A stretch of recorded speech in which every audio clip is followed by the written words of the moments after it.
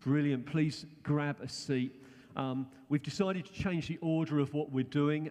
We're going to do things like church news and kids takeover. We'll do that at the end, but we're going to have a bit of time now just looking at the Word of God. I think as we look at this in John chapter 15, it's going to be really helpful for us on the back of where we've been worshipping and where we're up to now. So why don't you, where you are right now, why don't you invite the Holy Spirit to come and speak to you and open up the Word of God? Why don't you tell Him that you're just open to what He wants to say to you? That it's a free rein. God can say anything to you He wants. Are you up for that? You up for that? Excellent. Why don't you, in your own words, just express something of that to God, and then we're going to dive in. We're going to look at the Word of God. I don't know quite which bit we're going to look at, but we're going to see where we go. So over to you. You pray. And if you're at home, you pray as well. Anything God wants to say to you, you're open book this morning.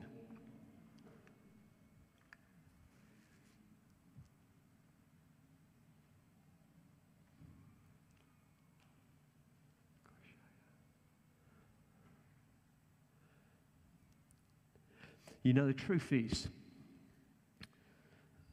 God will only take as much space as you give Him. So even saying simply like this preach this morning, the impact that it has on your life isn't just dependent on how effectively I communicate. It's actually when you read the Bible, it's much more to do with how receptive you are to receive the Word of God, how receptive you are. How, in a sense, are you approaching this with faith and expectancy, or maybe just, well, let's hope, you may be coming and it's absolutely fine, because I've done it when I've listened to preachers. I hope he's not too long this morning. So I just want to encourage you to approach this with a faith and expectancy today. We're following on from last Sunday where we looked at John chapter 15, Jesus being the vine, we are the branches. Jesus is the only true source of life. You will not find a true source of life anywhere other than in Jesus Christ Himself. And and the picture and the illustration that was used, if we actually pop up the vine and the branches picture, the illustration is Jesus is the stem of the vine.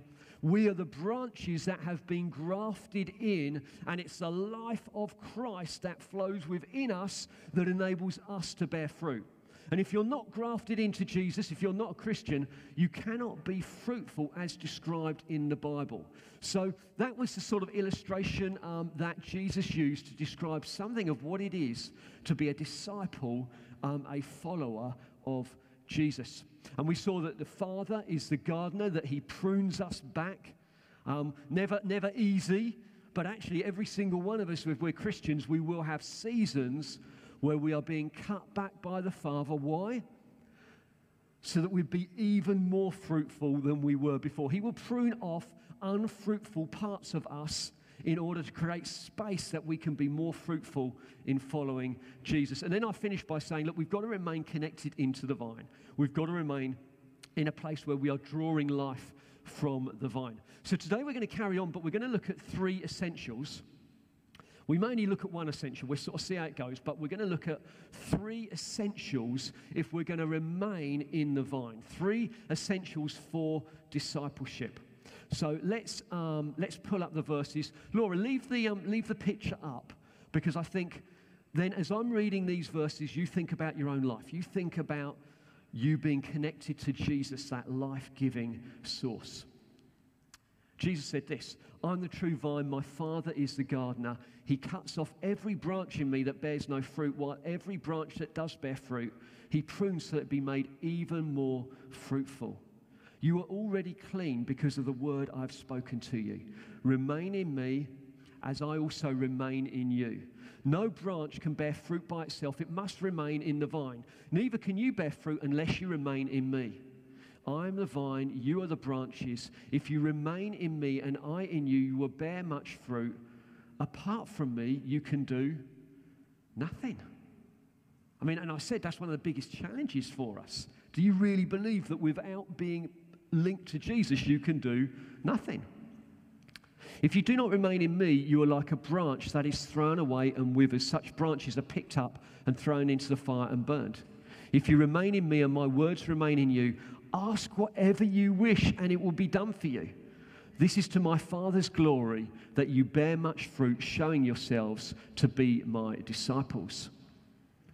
Now listen to this verse now that is incredible. Actually, if we could put that up, Laura, just to mess you around a little bit. So we're looking at verse 9. As the Father has loved me, so have I loved you. Now remain in my love. This is Jesus saying. It's saying it to his disciples there, but it also says it to us here. As the Father has loved me, so I love you. Now remain in my love. Now we're going to not read the rest of the verses, to be honest. I'm going to just dive into this because I think that's where we're to be this morning. What does the Father's look like what does the Father's love look like for Jesus? Think for a minute. What does it look like? Well, it's eternal. The Father has always loved Jesus. It's perfect. It says in John 17:24 that Jesus said this, that the Father loved him before the creation of the world. The Greek word used here is agape.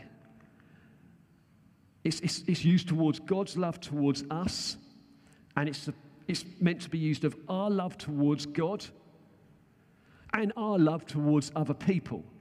And it's not the sort of love that we are familiar with around us. It's not the sort of love you find very often. It has a sense of God giving himself for us. There's a sense of God eternally giving himself for others. It is a self-giving love for the benefit of others. We see it in the Trinity. We see it in his love for people.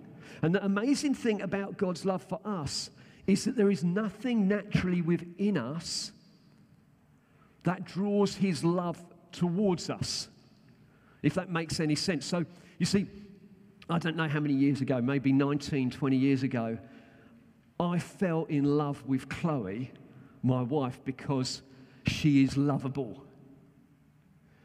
To me, she is totally lovable. But there's something within her. My love for her was drawn out. But in God's love for us, it says there was nothing in us that drew that love out. It was a deliberate decision. It says even when we were dead in our sin, he loved us. There's no obvious attribute in us, but while we were still sinners, Christ died for us.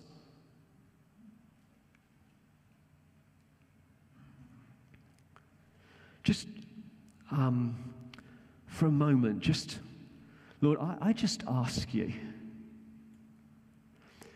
Sorry, Simon, I feel very echoey. Is there anything you can do on that? Father, I just pray that we will know your love afresh in our hearts. Lord, I thank you that your love is an eternal love. It is an unwavering love. His love is something that is expressed. If you want to know how much he loves us, we're told to look at deliberate and definite actions. The cross, where he sent his son to die for us. This incredible act of self-giving love. But we also see it in adoption.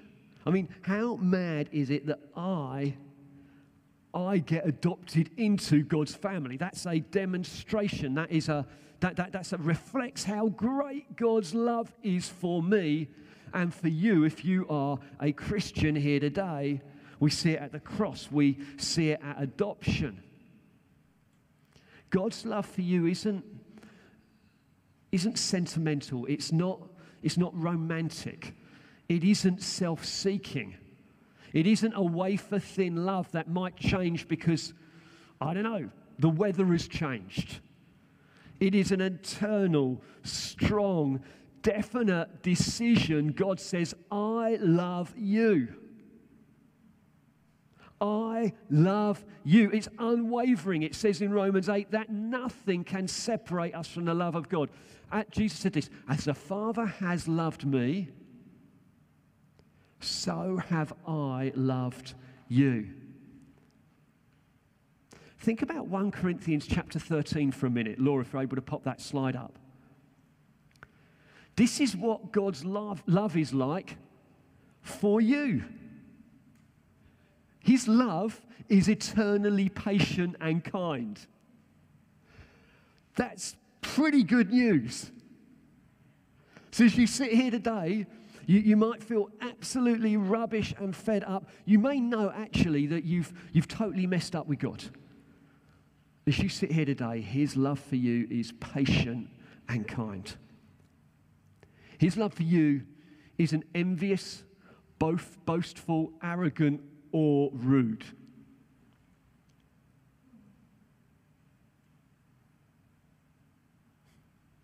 His love isn't pushy. It isn't irritable. God will never be irritable with you. He may be angry with you, but he won't be irritable. He won't be resentful.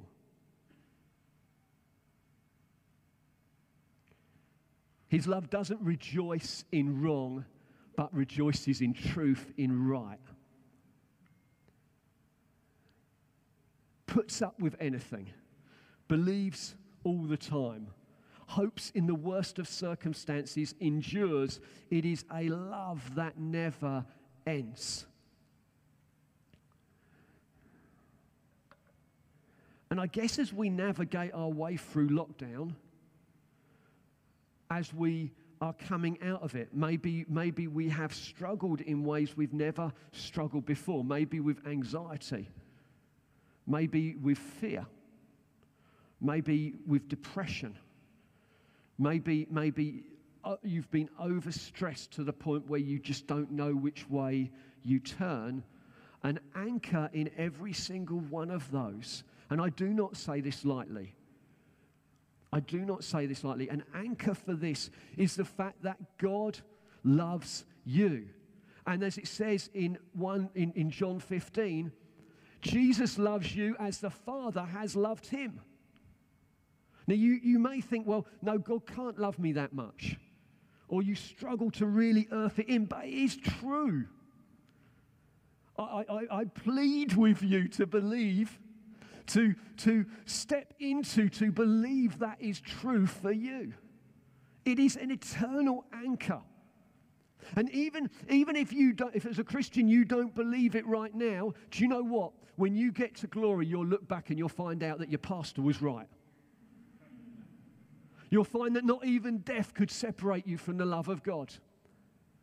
And there are jewels in the Word of God that genuinely will make a difference to to everyday life. But you've got to step in and believe them. You've got to, if you're in unbelief, repent of that, turn around and say, Lord, although I feel something completely different to be true, if your word says it and it is unshakable, I am going to believe it, even if every morning it is a battle to try and get my head somewhere close to what it says in your word. Because it is true. Now, I am definitely laboring this point. And in actual fact, it's the only point I'm going to preach. So I hope you got something from it. Otherwise, you're going away with nothing. But the reason I'm staying here and I'm not looking at the rest of John 15 is because I think that's what we really need to know. And for most of you, you know up here so well this stuff. You're brilliant theologians. But there are fresh battles on a daily basis to take what we know here and allow it to settle in our hearts so that in the everyday cut and thrust and disappointments and difficulties of life, even if our emotions are going up and down and circumstances are changing by the hour, there is that deep, that rooted, that security of knowing, I am loved. I am loved by the living God, and as the Father loves Jesus, so Jesus loves me. That is a wonderful, wonderful truth. Christ's free and continued and mighty love should be the home and abiding place of a believer's soul. I am loved, and I am at home in his love. And this is probably one of the biggest battles we face, hour by hour and day by day, is to know that love. To know that love, actually, it says in Ephesians chapter 3, that surpasses understanding. It's nearly such an amazing thing, I can't get my head round how amazing it is that the eternal, glorious King of Kings, creator of all things, loves me. Loves me. And we're told, aren't we, in John 15, actually you might not know it because we haven't read it yet and we're not going to, but it says we're to abide in his love. We're to remain in his love. That it's possible for you to come out from under the shade of it. That as a Christian, you are still loved by God, but you're not enjoying the shade of his love. You've come out from it. Friends, let me call you back to enjoy the love of God. I'm going to finish it up there, I think. If I can invite the band back up, that would be absolutely brilliant. You may need to be thinking of some songs that we're going to sing in response. I don't know. For the rest of us, why don't we stand where we are? And if it's all right with you, Paul and Ros, I'd just love to minister for a little bit. Is that all right? Just for a few minutes. So why don't we stand? And if you're at home, why don't you stand? Because you may be a little drowsy if you're sat on the sofa.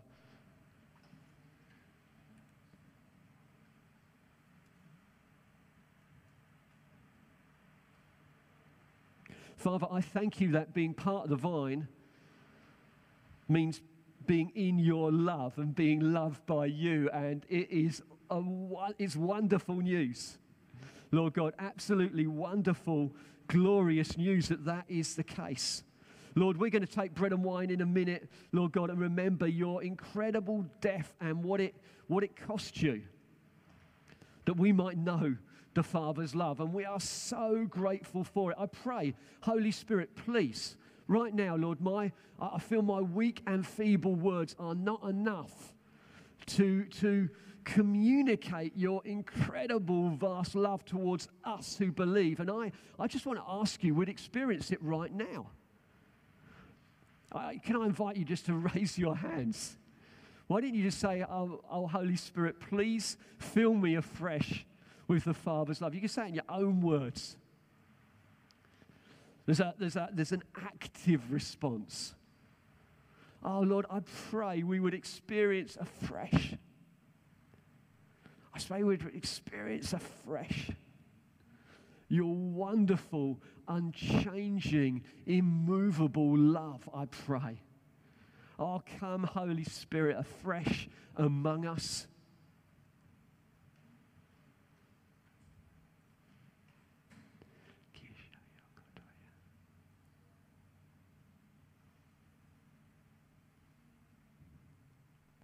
I pray, Jesus, that your love would heal our brokenness. I pray it would ease our anxiety. I pray your love would lift our depression. We look to you, the life giver, the source of all life, that we might live life in abundance. We say, come, Lord God, have your way among us, we pray.